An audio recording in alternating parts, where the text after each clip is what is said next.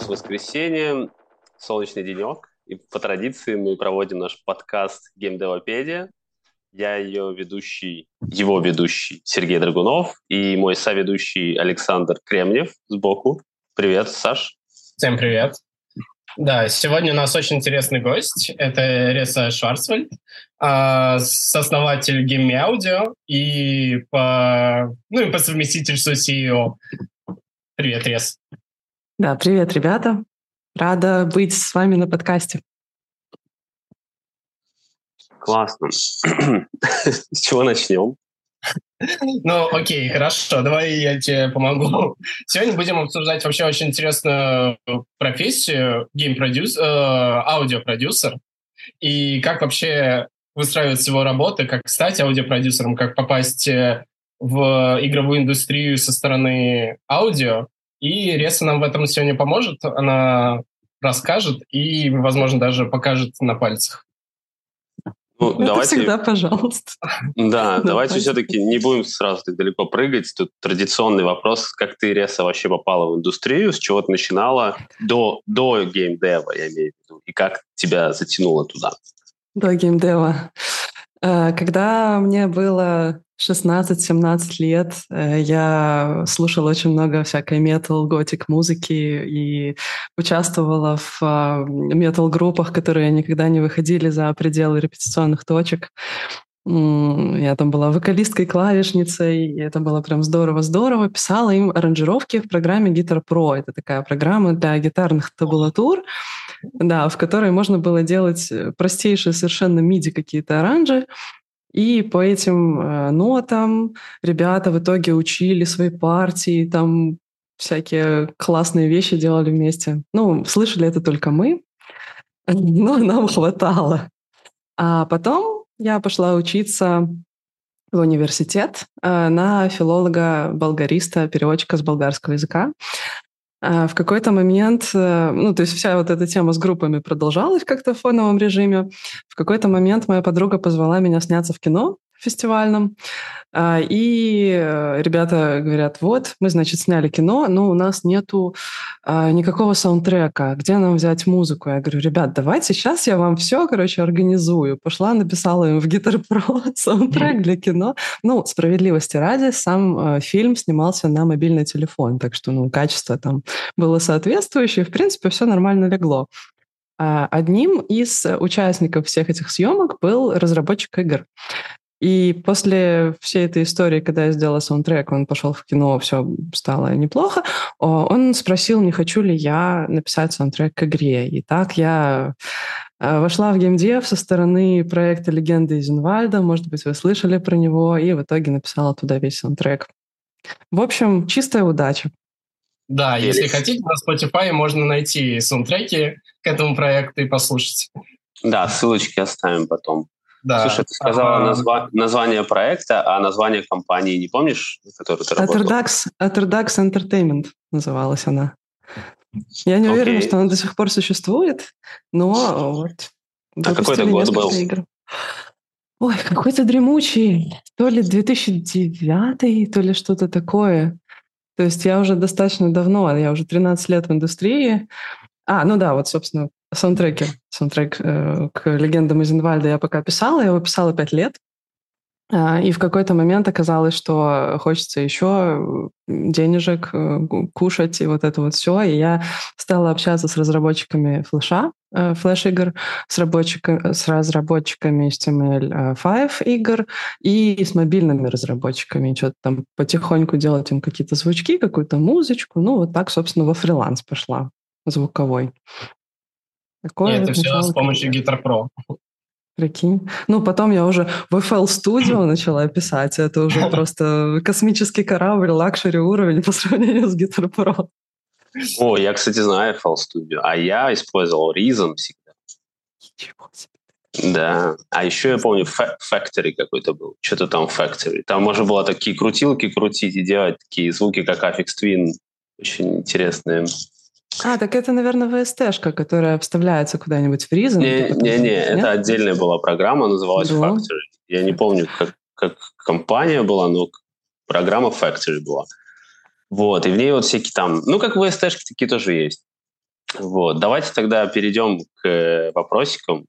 Что вообще делает наш музыкальный гейм-продюсер на проекте? Как вообще происходит его рабочий день и рабочий процесс? Ох, сейчас это будет просто на 2 часа монолог. Короче, сначала про термин, да? Музыкальный гейм-продюсер, так? Или аудиопродюсер, как мы это все-таки назовем? Ну давай разницу между ними скажи. Я, например, не особо понимаю разницу. Да, тут, короче, такой прикол. Когда Саша спрашивал у меня, что я буду рассказывать, он у меня спрашивал как раз-таки про аудиопродюсера. И я попыталась вообще вспомнить, откуда взялся этот термин, загуглила аудиопродюсер, и Google, как всегда, выдал мне списочек музыкальных продюсеров, людей, которые находят каких-то исполнителей, пишут им песни, потом это все идет на радио, или каких-то диджеев. И вот, честно говоря, музыкальный гейм-продюсер звучит для меня примерно так. Откуда вообще взялся термин аудиопродюсер у меня? Когда-то в 2016, кажется, году, когда я пошла работать в игровое издательство Tiny Build, они взяли меня на позицию человека, который закрывает задачи по звуку, вообще любые задачи, которые могут возникнуть при издании инди-игр. Это, соответственно, было какое-то производство звуков, SFX-ов, sound effects, да, вот этих вот вещей. Производство музыки, написание скоров, саундтреков, какое-то там исправление ассетов, которые не очень хорошо звучали, помощь разработчикам с улучшением их аудио. Там иногда это был полный цикл продакшн, иногда это были трейлеры, в которые там надо было это все еще смонтировать. В общем, такой огромный спектр работ. И когда в какой-то момент мне понадобилось поехать на конференцию и написать на бейджи «Кто я?», я просто растерялась, потому что я делала натурально все, что можно было придумать. Еще работала с аутсорсерами, там была какая-то по мелочи. Поэтому я так подумала, ну, я написала аудиопродюсер, потому что это супер такой глобал термин. Из этого родилась шутка, что я продюсер, потому что продуцирую звуки, ну, типа, произвожу, ну и все.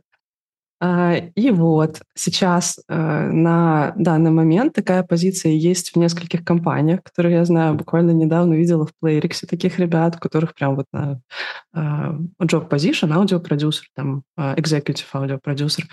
И моя коллега Наташа, которая работает вместе со мной в Game Audio, у нее тоже такой как раз-таки такой position. Такой тайтл. Спасибо большое. Какое классное слово. Такой job-тайтл, такая официальная рабочая позиция, как раз-таки потому, что она занимается очень многим количеством вещей. И сейчас я это включаю в это понятие, в аудиопродюсера, именно аудиоменеджмент и какие-то еще мелкие задачи, которые требуется закрыть, кроме аудиоменеджмента. Давай тогда вернемся на пару шагов. Ну, не все просто понимают у нас все понятия по геймдеву. Мне интересно, что такое, например, вот Game Audio FX, да, вот ты сказала. Это конкретно... Sound эффект? В смысле, да? Ты имеешь в виду? Ну, да, это типа шаги там какие-то, вот это вот все. Да, ну вот какой-нибудь щелк ты сделал, в игру его вставил, все, это саунд-эффект. Окей. Шумы. Например, ambient sound, который вот на заднем плане, это тоже является sound effects? Ну, в широком значении, да. В узком значении это, конечно, уже категория ambient, если категоризировать. А если вот еще представить... Есть такая дисциплина, я знаю, еще sound engineering. Чем отличается sound инженер от sound продюсера, аудиопродюсера, сори? Да, все равно. На самом деле аудиоинженер — это просто звукорежиссер, по-русски называется. То есть обычный такой человек, тоже достаточно широкого профиля, который может быть концертным звукорежиссером, ну, типа там группа приходит на концерт, настраивает саундчек, и человек, который за пультом сидит, там вот эти фейдеры двигает, это вот концертный саунд-инженер. Есть студийный такой же человек, которому приносят какой-то материал, он его обрабатывает, постпродакшн делает, выпускает. Там часто это музыканты всякие приносят ему музыку на сведение, и он вот ее сводит и выпускает. Бывают звукорежиссеры киношные. Там тоже свои всякие специализации. Есть рекордист, который ходит, вы знаете, с микрофоном волосатым таким.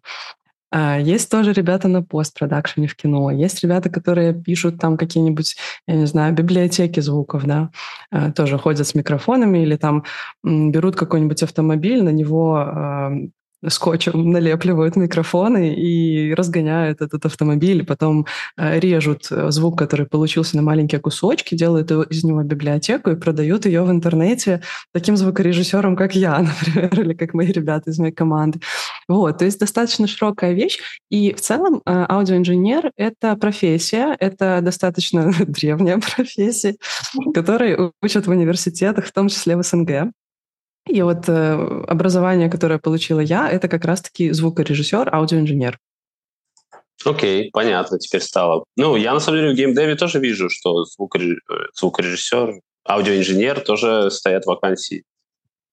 В общем, в целом, я так понял, что там разницы большой нету между продюсером, инженером и так далее. Это все равно делаешь ты, по факту, все эти задачи. Ну, ты, например, когда счет выставляешь, да, своему заказчику, ты там пишешь звукоинженерные работы, аудио работы, FX работы, или ты просто выставляешь счет, в котором написано «Я делал звук», типа того. Тут важно понимать, что я не совсем аудиопродюсер. Короче, в терминологию пошли. Я скорее выступаю аудиодиректором, который заставляет людей делать звук. Вот это вот все.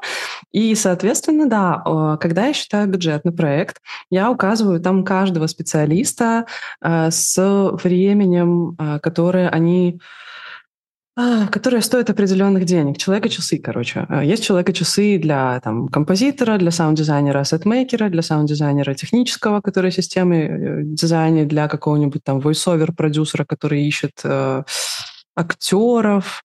Если углубляться, то там может оркестровщик какой-нибудь появиться, какие-нибудь сессионные музыканты, какие-нибудь там актеры те же самые. То есть, да, действительно разделяется это все, и в инвойсе потом разделяется тоже.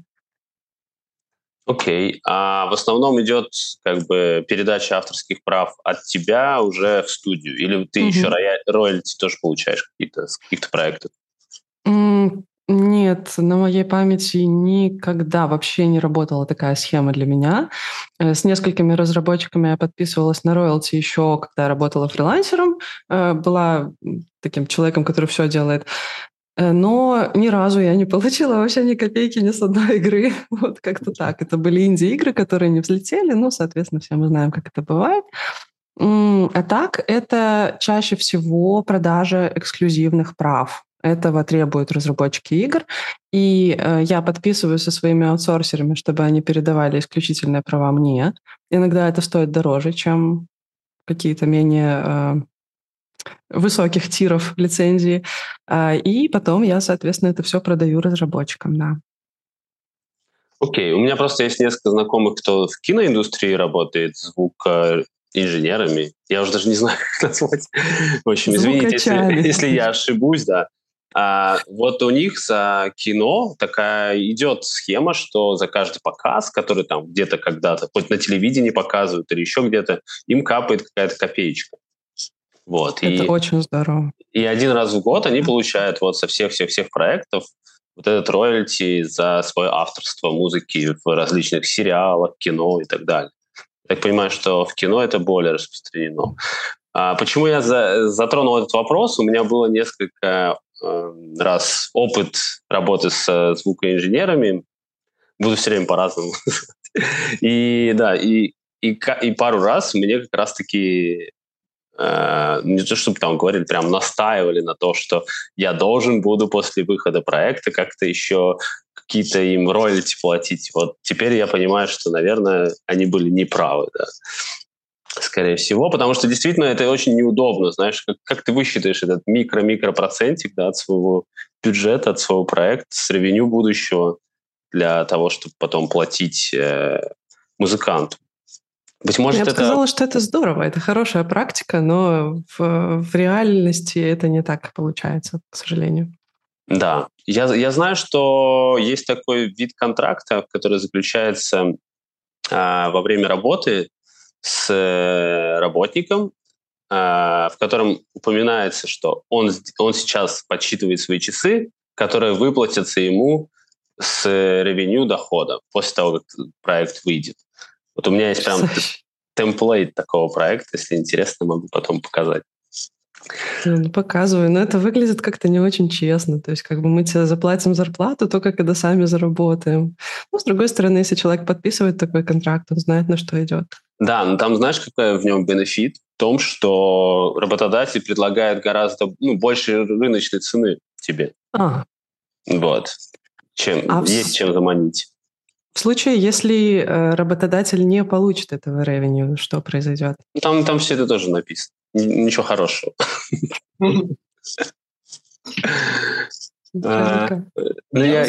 Остался один вопрос про то, какими путями можно попасть в игровую индустрию, если ты хочешь работать со звуком. Но это если ты геймдизайнер, то да. Но если ты хочешь работать со звуком. А ты точно аудиопродюсер?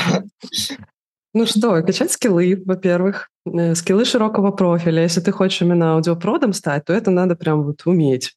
В музыку чуть-чуть, в SFX чуть-чуть, в имплементацию немножечко, в менеджмент побольше, ну и куда-нибудь там еще, в остальные специализации. А в основном это английский. Это самая первая базовая вещь, которую стоит качать, если ты хочешь попасть в индустрию, потому что все материалы по большей части на английском. Никто их, почти никто их не переводит, а те, кто переводит, добавляют туда что-то от себя чуть-чуть. Дальше проходить курсы. Очень много бесплатных курсов, очень много на Ютубе всяких каналов с туториалами. Есть платные курсы, в том числе достаточно неплохие, есть даже очень хорошие, есть даже на русском языке. Рекламировать не буду, если захотите, сами загуглите. И я очень советую всегда начинающим звукорежиссерам, звукоинженерам, аудиопродюсерам, геймдеве участвовать в джемах и делать коллаборации с художниками и с инди-разработчиками.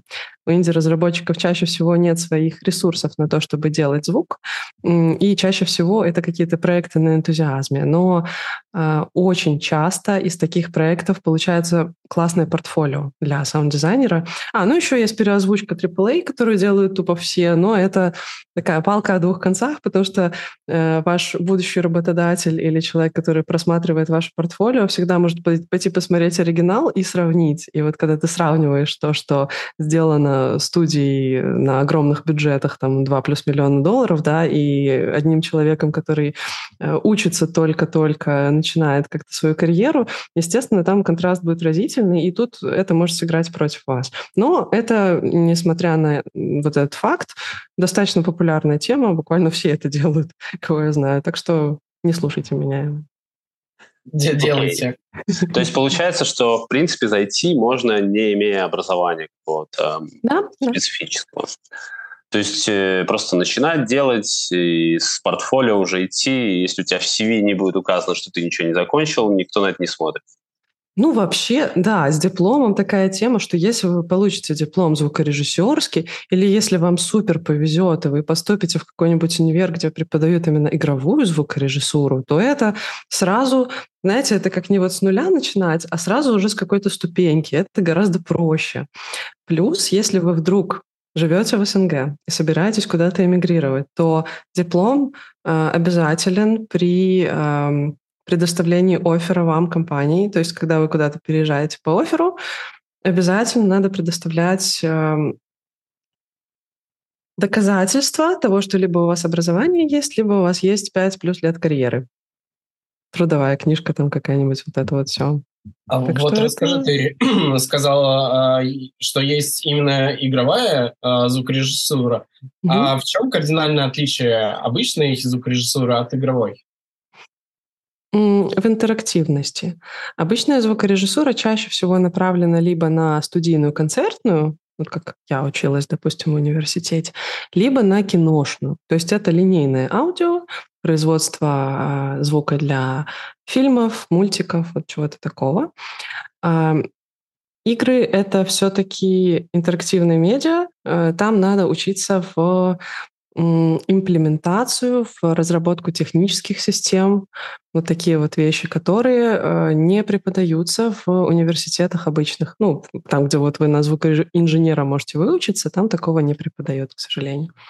Но есть вот Алта университет, насколько я помню, финский, и вот Утрехтский университет, допустим, здесь, в Нидерландах. Есть в Орхусе, в Дании университет, которые вот прямо в качестве курсовой дают тебе, допустим, задание задизайнить какой-нибудь звук на Pure Data, на Maxim SPE, то есть вот прям на таких системах, которые генерируют звук из ничего, да, из ноликов и единичек.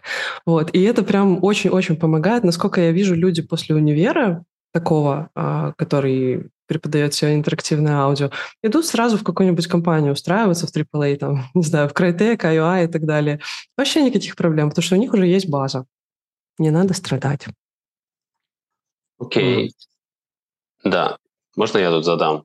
Вот ты говорила, что идут люди в AAA или в какую-то студию работать. Ну, я просто, сколько знаю разных студий, в основном из тех, которых я знаю, я видел там в основном одна только звуковая студия, и в ней чуть ли не там 1 или 2 человека только работает.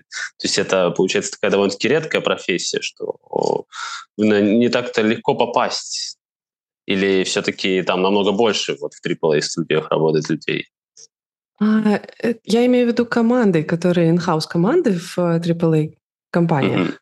Мгм. То есть это не какие-то там аутсорсинговые студии типа меня или моих коллег, которых там от 2 до 10 человек, ну там максимум 50. Это прям супер большая студия, допустим, из Лос-Анджелеса, ну там, извините, свой уровень продакшена совсем. Я говорю скорее про внутренние команды в AAA. Вот, допустим, Ubisoft, да, который раскидан по миру, у них огромная совершенно аудиокоманда, которая состоит из маленьких аудиокоманд. У них есть аудиодиректора, которые прям вот по филиалам, по разным странам распределены, и у этих аудиодиректоров есть какие-то команды, над которыми они... э, Доминик. Главенствует. Менеджментят. Да-да-да. Вот, к чему я это все говорила. Да, команды есть. Тут правда в том, что ты говоришь, Сергей. Действительно, аудиоспециалистов в геймдеве больше, чем мест, куда их можно, куда они могли бы поступить на работу. Я это вижу, ну, во-первых, по рассказам моих коллег из Западной Европы и США. Во-вторых, я это вижу из своего опыта найма в компании. В тот же самый Tiny Bill, в CM Games. Реально очень много народу хочет, но очень мало народу проходит. Мало Мгм. мест. Окей, понятно. Может, затронем еще такую вещь, как инструменты? Хотя нет, давайте, знаете что, вернемся мы вообще в самое-самое начало, просто backward, и поговорим немножко о процессе. Потому что мы вообще никому не разъяснили, как вообще все происходит. Ну, давайте представим просто, что вот я такой новоиспеченный экзекьютив компании, открыл новую компанию, вот нанял тут директоров, художников, нанял геймдизайнеров, нанял саунд-инженера, и все начали работать. Да, там появился сценарий, ну, там появились какие-то первые наброски. Вот с этим я знаком. А что должно появиться вот первое у звукового режиссера, как он развивает тему, как он взаимодействует с людьми на работе? Вот это все интересно. Первое, даже нулевое, это контракт. Никогда не работайте без контракта. Я просто говорю это каждый раз. Что касается взаимодействия аудиоспециалиста с командой, сейчас, короче, пойду по своему пайплайну, который у меня вот выстроен уже за все эти годы работы. Препродакшн, когда еще пока ничего не известно. Есть какие-то концепты, есть какие-то наработки, там, геймдизайн, документ какой-то, какие-то, не знаю, божечки, не майндмэпы, как это называется, когда художники много картинок кладут в одно место, и на них... Мудборды, вот, мудборды, там какие-то концепты рисуют, вот это вот все. Тогда человек из аудио или аудиокоманда, тот, кто ответственен за вижен в аудиокоманде, делает аудио-вижен документ. Это просто Google Дока такая большая, длинная, в которой описана буквально каждая часть проекта, на которую надо обратить внимание. Начиная от каких-то глобальных вещей, там, не знаю, платформа, целевая аудитория, что вообще за игра, о чем она, заканчивая, не знаю, категоризацией звуков в миксе, которая нам может понадобиться в итоге, там, не знаю, допустим, музыка, звуки, эмбиент и голоса, и там музыка в 2D, музыка 3D, ну, вот такие вот вещи, да, это тоже прописывается. Я настаиваю обычно на том, чтобы весь этот документ был готов перед началом продакшена, потому что на него проще ориентироваться. Ну, ты же представляешь себе ГД-документ, да? И ты, Саша, тоже. Вы же все представляете, видели такой. В общем, да, тут то же самое, но только вот аудио-вижн документ. Дальше начинается этап прототипирования, и либо это самые простые прототипы, даже не либо, они всегда присутствуют, это видеопрототипы, когда уже готова какая-то графика, уже готовы какие-то механики, уже интегрирован аудиодвижок, вот про это я забыла сказать. Если у вас есть какой-то аудио-middleware, это вот как раз до прототипирования надо сделать. Давайте тут запихнуть Unity, за немножко тут притормозим. Вот этот движок, это ты имеешь в виду вот такую штуку, как Fmod или... Да. Именно, Fmod и Device. А давайте немножко тогда тоже углубимся в это. Ну вот, мне просто... Откуда я вообще узнал про Fmod? Я играю в игры в индюшные, и там вылетает этот логотип Fmod постоянно. Я такой, типа, что же это такое? Пошел загуглил и увидел, да, что это sound engineering какая-то штучка, да. Вот, и логотип красивый. Очень такой eye-catching. И просто расскажи вообще, как он интегрируется, как с ним работать, что это такое вообще в целом? Это тулза. Это, как знаешь, аудиодвижок, который запихивается в обычный движок, и вместо обычного функционала Unity, допустим, про Unreal сейчас не будем, у Unreal все, в принципе, и так хорошо. Вместо обычного функционала Unity, там, где у тебя есть возможность засунуть какой-нибудь, там, не знаю, аудиосорс, туда положить звучок, там в микшере какие-нибудь 2 канальчика сделать, у тебя получается просто вот такой огромный, как это сказать-то, огромная программа, с помощью которой ты можешь добавлять туда какие-то более сложные системы, вообще не мучаясь совершенно. То есть вот в Unity это будет в скрипте выглядеть как какой-нибудь один ивентик, да, а по сути там будет какая-нибудь суперсложная система футстепов, которая переключается по поверхностям или там как-нибудь еще по экшенам. Ты можешь бежать, там, прыгать и так далее. Вот это вот все. В Unity там, не знаю, один ивентик, парочка каких-нибудь свечей, все. Вот, то есть облегчает работу программистам. То есть, по факту, ты можешь без программиста чуть ли не в реал-тайме там накидывать саунд там шагов и смотреть, как они меняются, да, там. Ну, условно, да. Ну, то есть ты уже работаешь, грубо говоря, с аниматором, да, из Unity, и ты в аниматор вставляешь? Или это еще так глубоко? Это то же самое, что в скрипты, что в аниматор, в принципе, все только в профиль, да. Я скорее говорю со стороны именно аудиодвижка, что ты там можешь наворотить вообще какие-то вещи, которые невозможны в Unity, и потом ты их можешь либо сам туда имплементировать, либо там звать программиста или художников, не знаю, кого хочется помучить с вставлением этого всего в анимации, и все. И у тебя получается за счет буквально небольшого количества кода получается огромная работающая система, которую ты просто не видишь, а видит звукач. Окей. А вообще дорогая эта тулза? Слушай, мне кажется, Fmod до какого-то тира бесплатен. Насчет Вайза я 100% это знаю. До 250 тысяч долларов бюджета на весь проект. Если больше 250 тысяч, то ты должен платить 1% от бюджета на Вайз. Там уже зависит. А с F-модом у них какой-то, по-моему, фиксированный прайс, и тоже он бесплатен для Индии, а потом уже с какого-то, начиная бюджета. Но я могу вам наврать, так что лучше это загуглить. Это, в принципе, в прайсинге у них там прописано. Ну, в общем, мы поняли, да, как это работает. Просто интересно, ты говоришь бюджеты. С бюджета или с ревеню потом, когда ты С получаешь? бюджета Именно с бюджета. разработки, и в него не включается бюджет на маркетинг, только Мгм. разработка. Мгм. Окей. То есть ты должен зашерить свои документы с ним, получается? Как они... Ну, Это sensitive чаще, информация. чаще всего нет. Ты просто говоришь, у меня инди-бюджет, я вот такой вот инди-разработчик. А потом ребята просто берут тебя на карандаш, производители, допустим, Вайза, аудиокинетики, и смотрят, то есть они, во-первых, мониторят, каждые полгода пишут тебе, Резочка, слушай, а вот такой-то проект получил еще дополнительное финансирование или нет? Я говорю, нет, он загнулся, или ну вот мы ожидаем чего-нибудь, давай еще спишемся через там 3 месяца.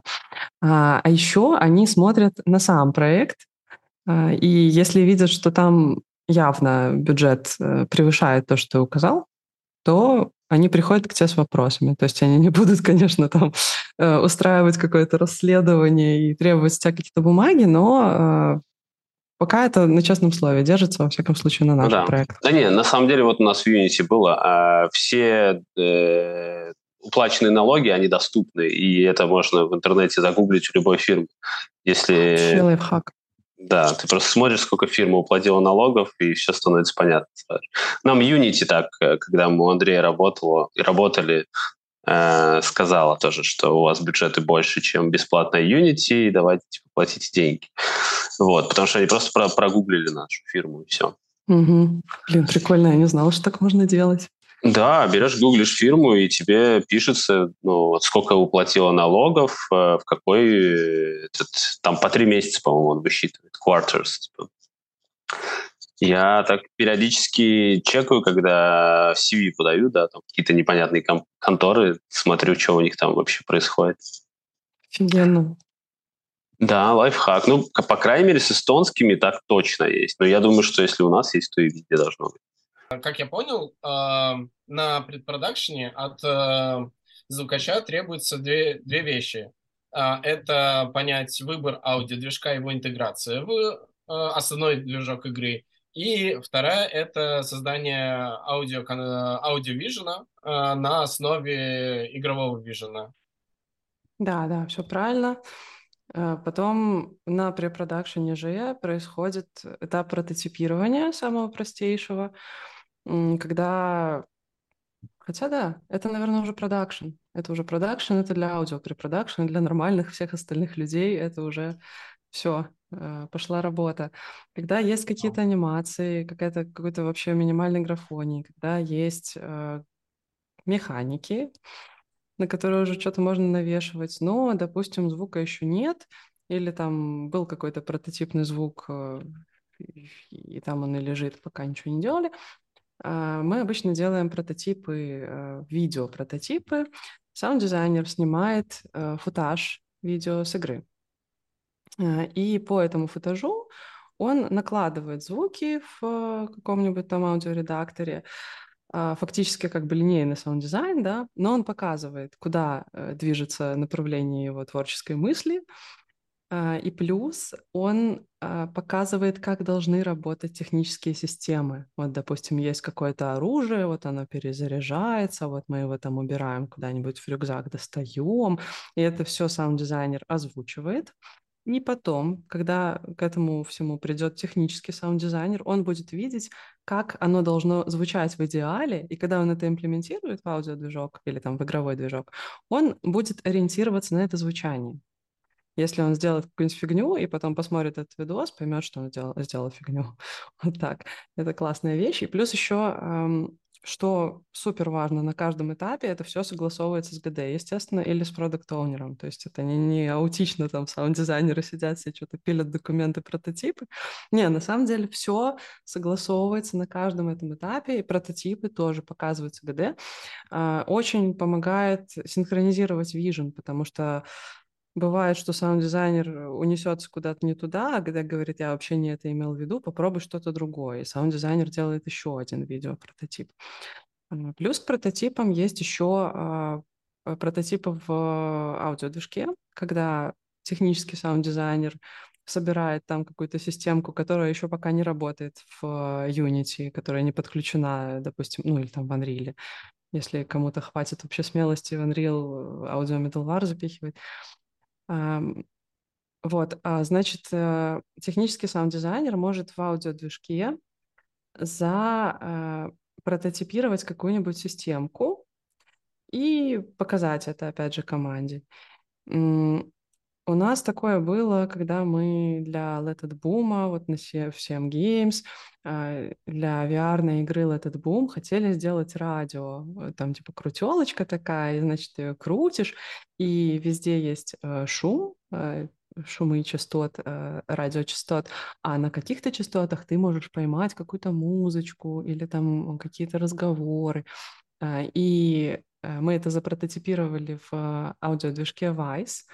Я эту крутелочку, значит, взяла из Touch OSC, такая программка для телефона, где ты можешь разные кнопочки напихать, разные там фейдеры и так далее. Я вот сделала там крутелочку, и когда ты ее крутишь, она подсоединялась к аудиодвижку, и я сняла с этого видос, типа, вот смотрите, чуваки, какое у нас будет радио в игре, если вы запрограммируете это радио. Они такие, о, классно, все очень восхитились, и реально так и сделали. А еще технический саунд-дизайнер может скриптовать в игровом движке, если программисты разрешают ему так глубоко лезть, и он может прототипировать какие-то вещи уже в Unity и в аудиодвижке одновременно. Наш технический саунд-дизайнер на одном из проектов, тоже, по-моему, на Let It Boom, кстати, это было, запрототипировал генеративный вуш. Мы там вот берем биту и можем ее махать в разные стороны, и так как это VR, и мы можем двигаться вообще в любом направлении, мы можем просто вот взять ее, вот так вот раскрутить у себя над головой или вообще в любом абсолютно направлении. И она должна производить какой-то звук, и, соответственно, здесь не работает такая идея, что мы прикручиваем в ушек какой-то, да, вот такой, и он один раз отрабатывает, когда мы двигаем биту. Вы понимаете, да? Мгм. Поэтому нам потребовалась какая-то более сложная система. И что, короче, сделал мой технический саунд-дизайнер? Он нашел какую-то статью, где саунд-дизайнер из Китая сделал генеративный вот этот вот вжух из разных слоев, там какого-то ветра, каких-то там еще синтезаторов. Это все наложил друг на друга. Запрототипировал это в Unity на 2D вот такой вот плашечке. Там можно было двигать точечку в разных направлениях.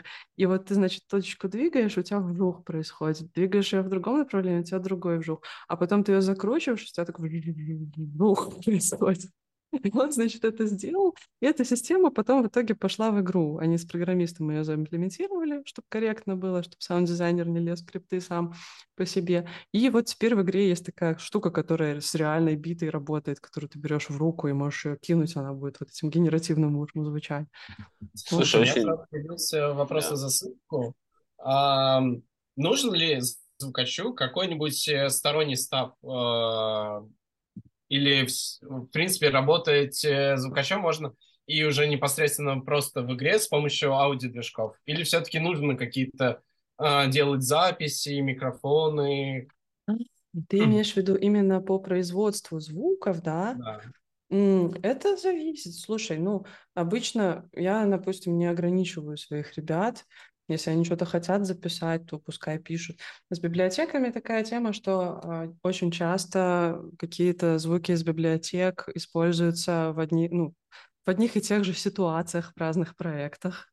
И так как ты просто покупаешь библиотеку, там немножко меняешь этот звук, что-нибудь там накладываешь на него и можешь использовать уже, у тебя есть уже это право.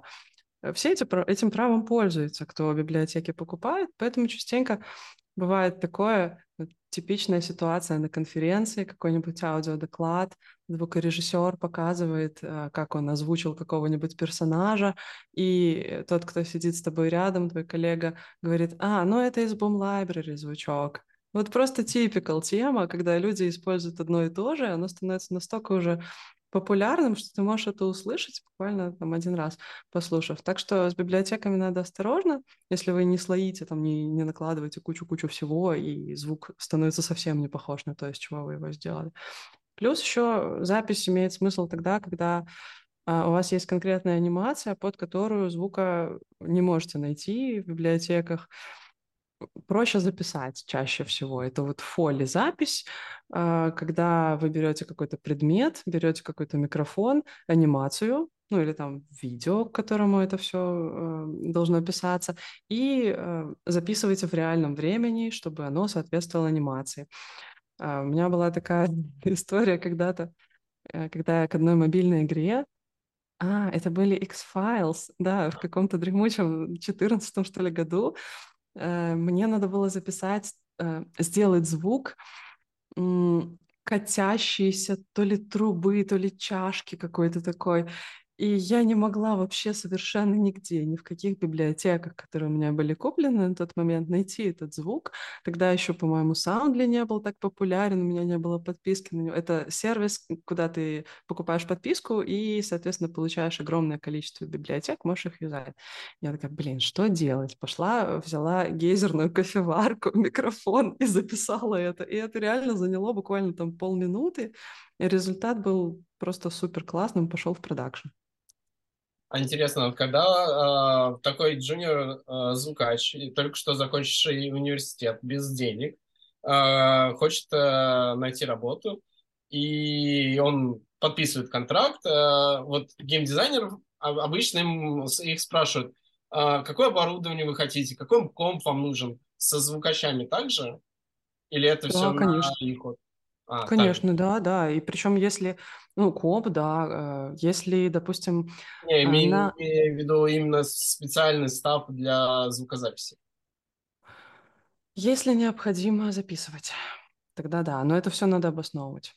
Так это просто обычно звуковая карточка какая-нибудь, компьютер, который, ну, допустим, старый компьютер не тянет, проект на Unreal, вот нужен новый компьютер, там SSD-шка или VR-шлем, если это VR, это вот 100%, что надо покупать будет. А есть разница между маками и Windows работы со звуком? Да, есть. На Маке чаще всего неудобно работать с аудио middleware, насколько я знаю, плюс там глючит Unity. В общем, Да. если вы, да, если вы звуковой аудиорежиссер, простите меня, господи, игровой звукорежиссер, то лучше все-таки используйте винду. Проще жить будет.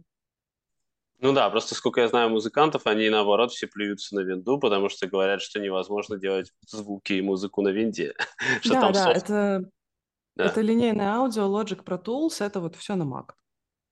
Мгм. Окей. Классно. В общем, мы, в принципе, поняли, что такое предпродакшн, мы поняли, как происходит продакшн с записями, с библиотеками и так далее.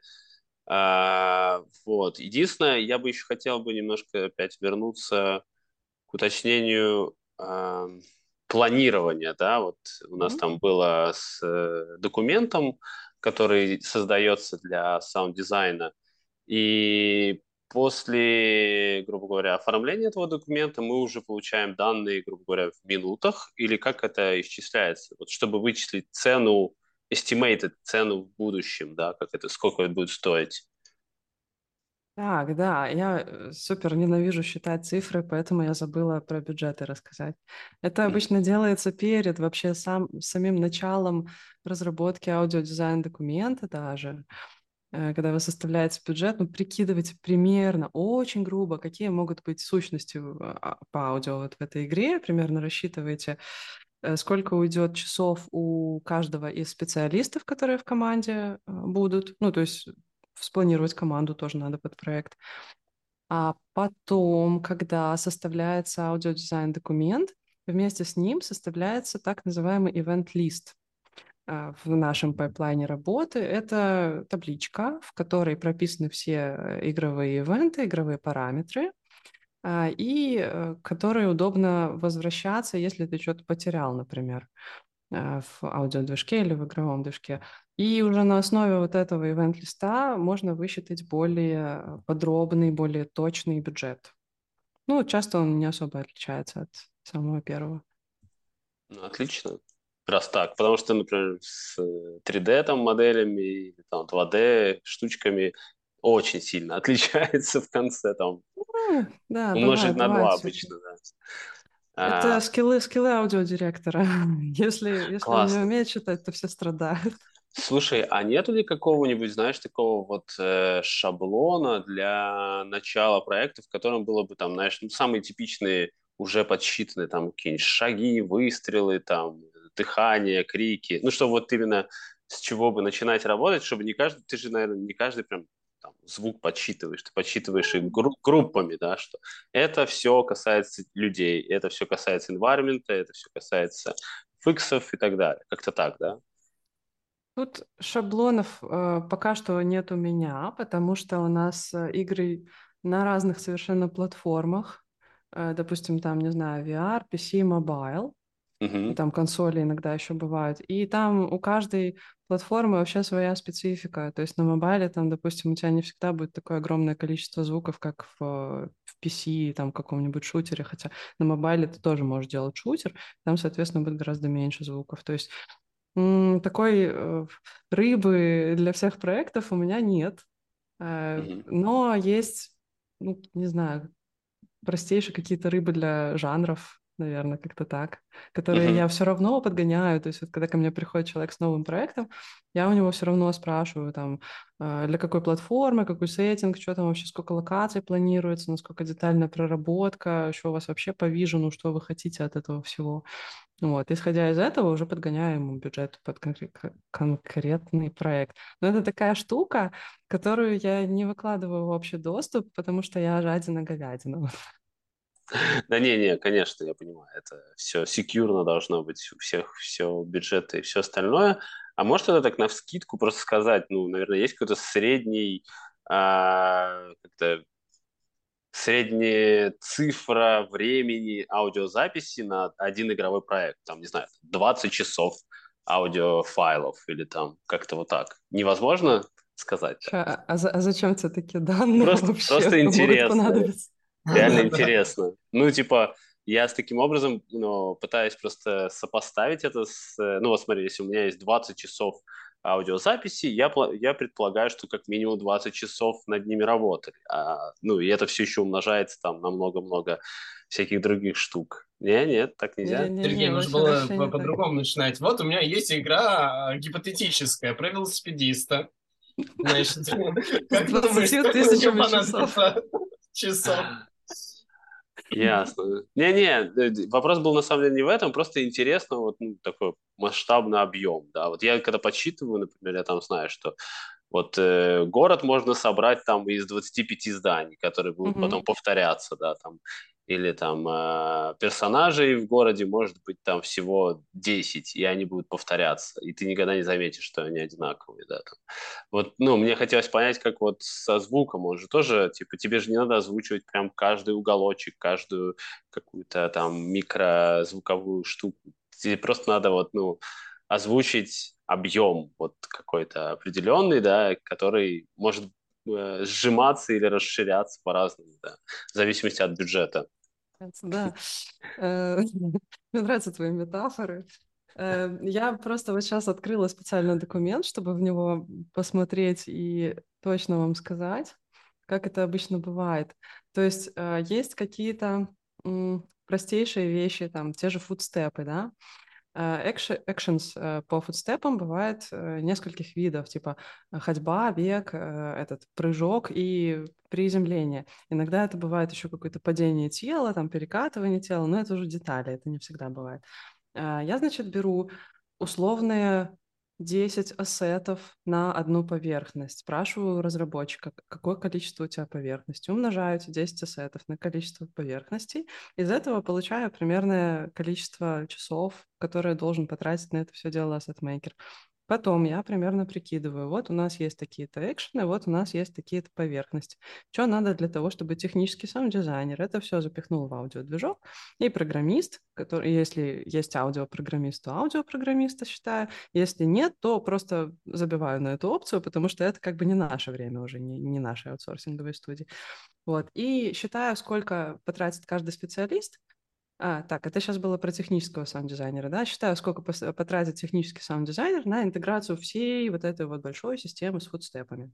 Вот. Потом идет какое-нибудь оружие, там, не знаю, какие-нибудь эмбиенты. И это вот считается примерно так. Модель, которую описываешь ты по минутам, это чаще всего скор, саундтрек, который пишут какие-нибудь ребята, а, ну, не знаю, они могут его просто там писать на компе у себя, могут писать с оркестром. И там вот уже минуты прям сильно роляют. Музыка чаще всего считается в минутах, действительно. А, И разработчик может сказать, вот мне надо 20 минут на игру про велики.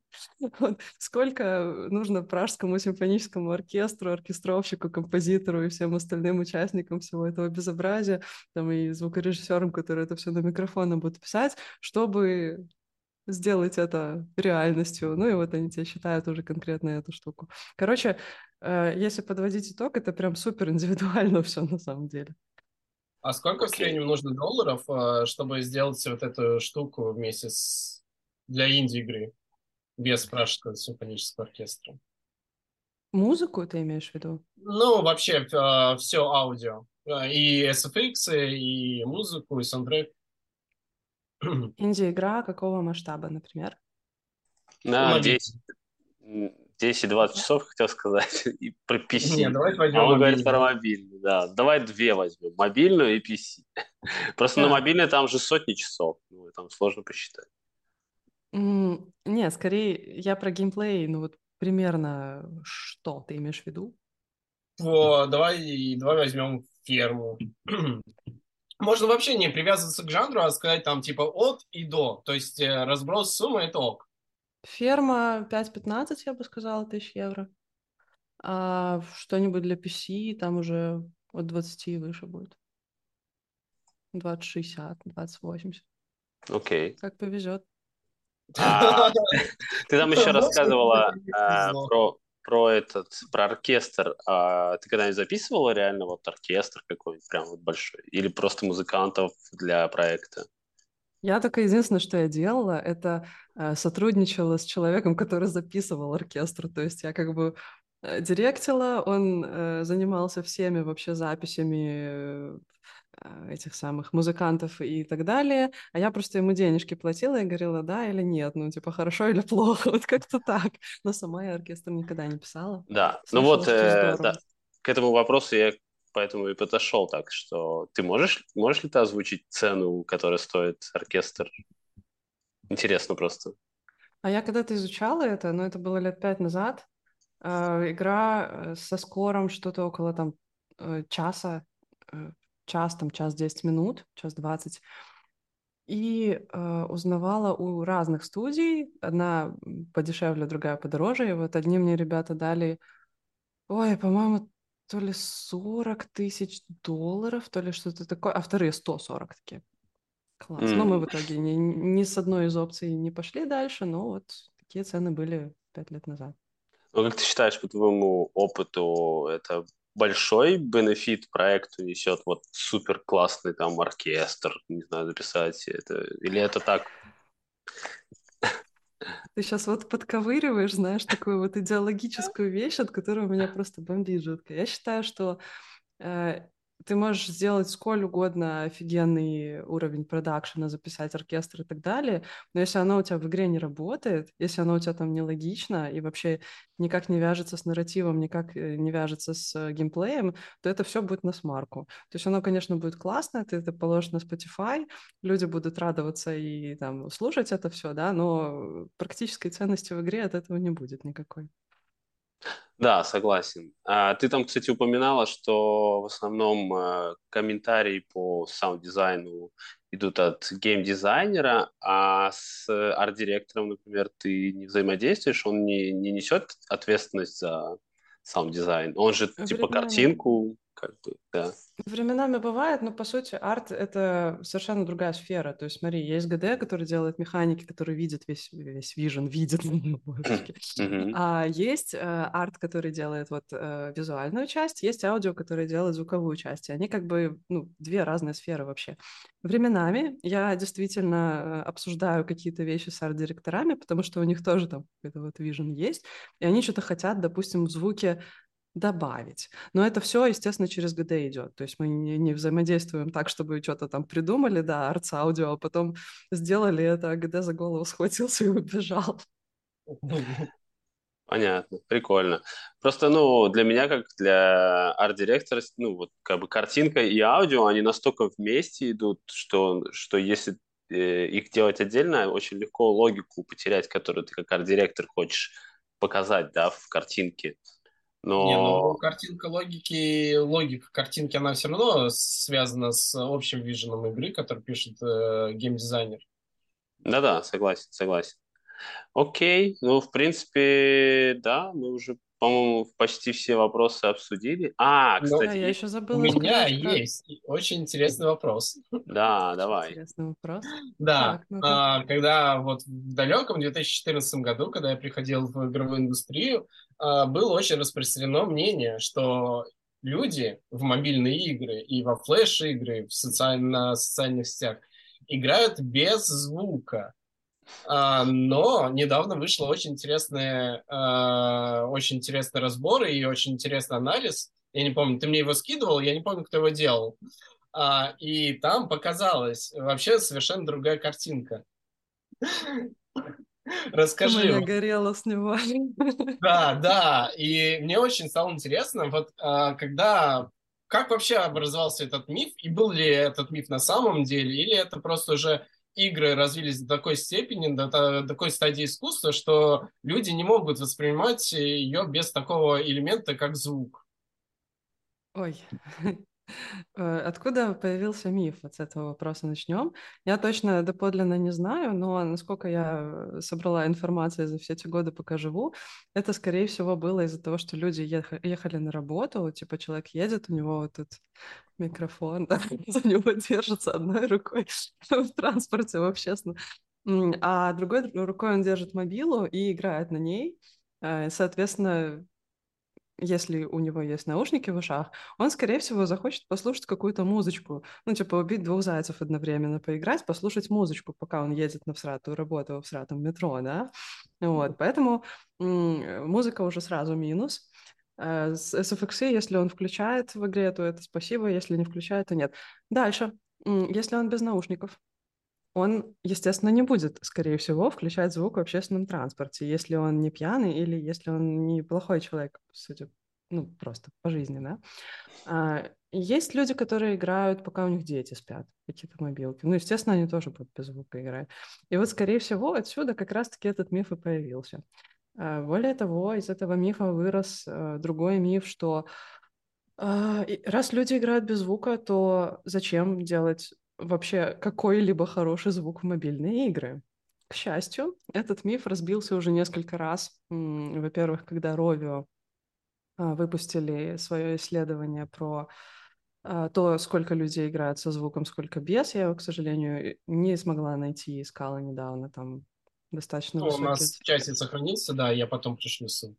Да, да, потом, А что подожди еще? секунду. Можно Да, секунду? да. А возможно ли проследить, ну, если я, например, звук просто не выключаю в игре, а просто делаю Мгм. там супер-супер тихо?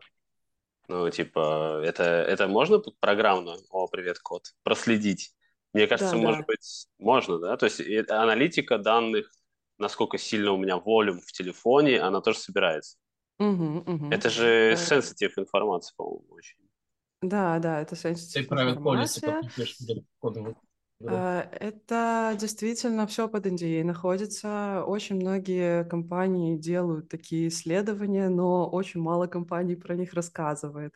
Вот Rovio были смелые это сделать, и недавно буквально Azure Games тоже опубликовали такое исследование про статы именно, про а, LTV, короче, как звук влияет на LTV. У них там на 10% LTV поднялся, когда они улучшили звук.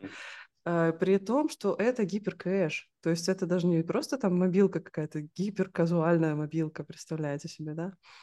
Вот. По тем данным, которые видела я временами запрашиваю у команд аналитики, это Мисюс, это мой project менеджер, у команд аналитики из компаний, с которыми я работаю, я запрашиваю вот эти вот статы, и там прям хорошие цифры, типа от 60 до 72% людей играют со звуком в мобильные игры.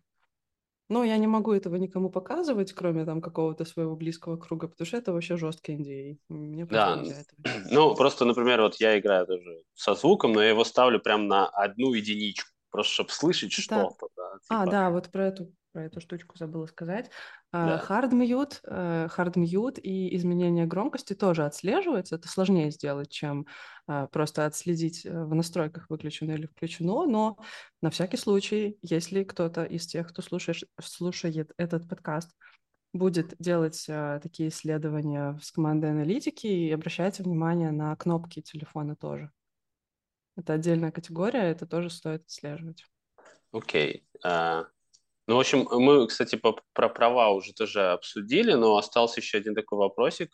Вот когда, например, на Steam продают DLC как саундтрек отдельный, неужели это тоже ни капельки не платят саунд-дизайнеру за то, что Это продают? такая боль. На самом деле, да. Если сам дизайнер не прописал в контракте, что вот ему с продажи саундтрека должны капать денежки, то разработчик просто может все себе в карман забрать. И это будет абсолютно нормально с юридической точки зрения. То есть очень плохо с человеческой точки зрения, но как бы да, контракт решает все.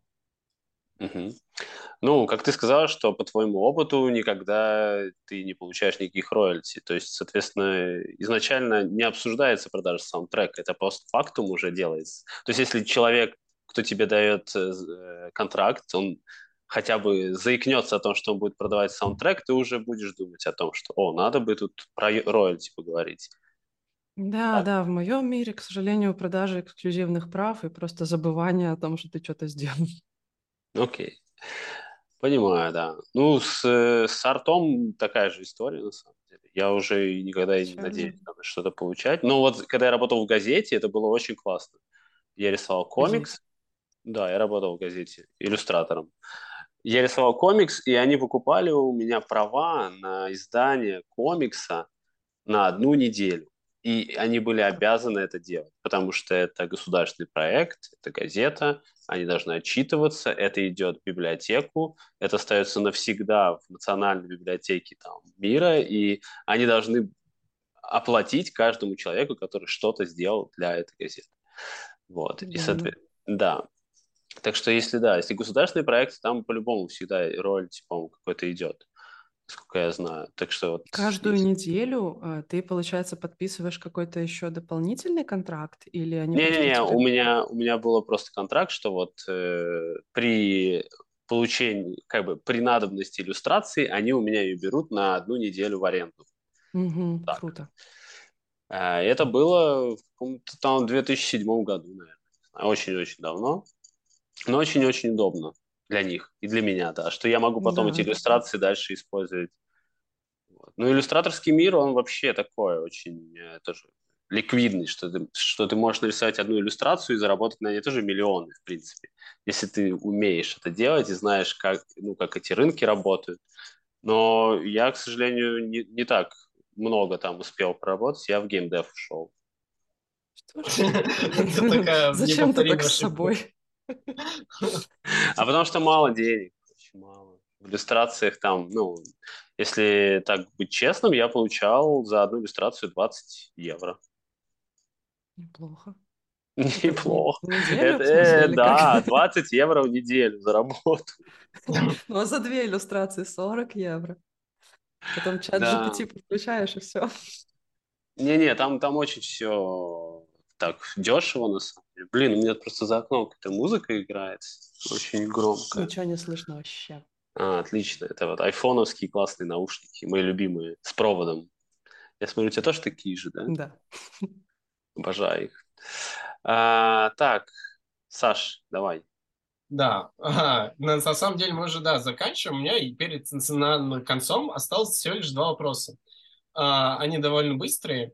Реса, есть ли какие-нибудь лайфхаки, которые ты можешь посоветовать людям, которые только начинают разбираться в звуке, например, ну, именно в продакшене? Например, я знаю, что когда писалась музыка для Hades, там изначально ребята, звукачи, выбрали такую стратегию, что мы будем использовать только инструменты, которые использовались в Древней Греции. Вот. Есть ли еще какие-нибудь такие интересные приемы, чтобы улучшить вот вовлечение, улучшить атмосферу игры? Чтобы улучшить атмосферу. Ну вот то, о чем ты говоришь, это искусственное ограничение. Когда ты ставишь себе искусственное ограничение, у тебя бустится творческая мысль, и ты просто можешь придумать какие-то совершенно невероятные классные вещи. Это работает всегда. Типа, сделать игру без музыки, сделать игру без звуков, но при этом, чтобы она была озвучена полностью, да, там чисто на музыке, допустим, на тональных каких-то штуках, чисто на голосе сделать. Озвучить всю игру с помощью контроллера от Oculus, мета-квеста, да, вот, что-нибудь в таком духе. Еще рисовать схемки. Это прям супер тема, лайфхак. Это помогает визуализировать логику того, как у вас звук работает. В частности, с UI это всегда очень классно работает. Что еще? Ну, я в основном по глобальным таким вещам, то есть я не углубляюсь в какие-то Мгм. такие маленькие лайфхаки, потому что они очень конкретные для каждой конкретной игры. Аудиовижн документ и описание аудиовижна одной фразой. Это прям супер классная тема, очень всегда помогает, потому что сам дизайнер всегда держит у себя в голове какую-то одну вещь и на нее ориентируется. Ам, Исследования игр конкурентов детальные. То есть вот в Мира делаете какую-то табличечку, табличечку, господи, mind map, делаете mind map, и там буквально расписываете, вот, как звучит, я не знаю, там в Horizon Forbidden West, как звучит UI, как звучит такая машина, как звучит такая машина, как звучат шаги персонажа, как там микс строится, когда там музыка играет, и потом, если вдруг вы референситесь на Horizon Forbidden West, вы можете в любой момент посмотреть в эту схемку и увидеть конкретные вещи, на которые вы референситесь. Мы исследуем это с помощью приборов, в том числе, типа там частот, ну, как частотная составляющая работает, как там, не знаю, стереобаза, насколько широкая в каждом моменте, который нам важно исследовать. Вот, короче, такая вещь. Что еще? Еще SoundGym, ссылочку пришлю. Это качалка для слуха. Вы просто проходите игры, которые вам позволяют создать новые нейронные связи в мозге, и потом ориентироваться в миксе гораздо проще, чем вы могли. То есть это вот буквально скилл просто тренируете каждый день. Я как-то за 5 лет, когда начинала свой рабочий день саундджима каждый день, прокачалась до того, что я просто вот слышу какой-то звук, я могу сразу сказать, что у него по характеристикам, вообще залезая в анализаторы, в какие-то приборы. То есть это просто очень-очень классно помогает. Я вот про литературу хотел еще тоже вот Ну, узнать. У Ресы есть какие-то интересные референсы на книжки, которые могут помочь, sorry, как саунд-дизайнерам. И мне вот интересно, мне как не саунд-дизайнеру понять, на каком языке с вами разговаривать, да, как дающий задачу. Вот, чтобы какая-то такая книжка мне пригодилась. Да, это вот прям все, про что ты рассказываешь. Это Роб Бриджит, Leading with Sound называется. Это очень крутейший просто аудиодиректор, который в Канаде работает, насколько я помню сейчас. Это прям библия аудиодирекшена, там все про процессы, про какие-то практики, менеджмент команды, вот это вот все с точки зрения аудиодиректора. Но это было бы полезно для людей, которые работают с аудиоспециалистами без аудиодиректора. То есть, в принципе, то, о чем ты говоришь, будет норм. Еще всякие вещи, которые по UX, вот Силию Ходент наверняка все знают, да, тоже очень важно. Все, что про мозги и звук. В принципе, я могу скинуть списочек. Да, давай мы просто Обязательно, оставим кстати. список, и Мгм. всем нашим слушателям, так же, как и мне, будет реально интересно. Мне потому что я про искусство много читал, а вот сейчас понял, что про звук я вообще не читал. Очень интересно будет. Звук Ну, все-таки тогда тоже, последний тоже вопрос. искусство. Последний Ну, вопрос. тот самый Да, ты. тот самый. Нет, Блин, это не нет, вопрос. не буду. Это не вопрос руки и сердца. Это вопрос топ-3 лучшей игры с точки зрения звука. Контрол. Потому Верно. что стерта грань между музыкой и звуками. Это, ну, я считаю, что за этим будущее аудио вообще для игр. Алекс, вершина аудио в VR. Это просто лучшее, на что можно, до чего можно тянуться, если вы делаете VR-игры. Что вам еще сказать? Хрен его знает. Last of Us, что ли, тоже, раз уж брать другую платформу, да, то есть, да, оба Last of Us. Второй так вообще просто идеальный абсолютно аудио UX, и плюс, что они сделали очень важное для индустрии в целом, это опции для слабовидящих людей, accessibility, короче, они проработали с помощью звука, это прям супер тема, им за это большой, большой аплодисмент. Вот. Еще видела, но не играла Overwatch и Hunt. Там прям супер-супер классно все, судя по стримам. Но я туда пока не лазила, потому что боюсь, что совсем там утону, перестану работать, стану аддиктом. Слушай, я вчера поиграл в игру Memoir Blue. Не слышала о такой? Не слышала, что там. Там про управление воспоминаниями женщин. Там прям такой саунд-дизайн классный, мне прям очень зашел. Memoir Можешь Blue. посмотреть. Да, это инди-игра, она сделана линейно, как кино ты смотришь. И ты там можешь всякими объектиками управлять, помимо происходящего. И, ну, мне не знаю, я не особо много играл в такого типа игры, но вот мне прям вчера она так зашла. 9 Видишь? из 10 скор, да. Похоже на Ори. Пикселяр. Не пикселяр. О, красиво. Да, интересно. Спасибо. Посмотрю. Она не похожа на Ори. Ну, написано, Steam пишет. Схоже с тем, во что вы играли. Ори. Не-не, она реалистичная вообще. Там типа через абстрактные миры. Ты лучше скриншот посмотри. Смотрю. Интересно, Вот. да. Выглядит красиво. Очень классно. Так, ну что, давайте тогда на этой ноте мы закончим наш разговор. Очень классно вышло. Всем спасибо, ребята. Спасибо вам. Такие Да, хорошие собеседники, спасибо. приятные.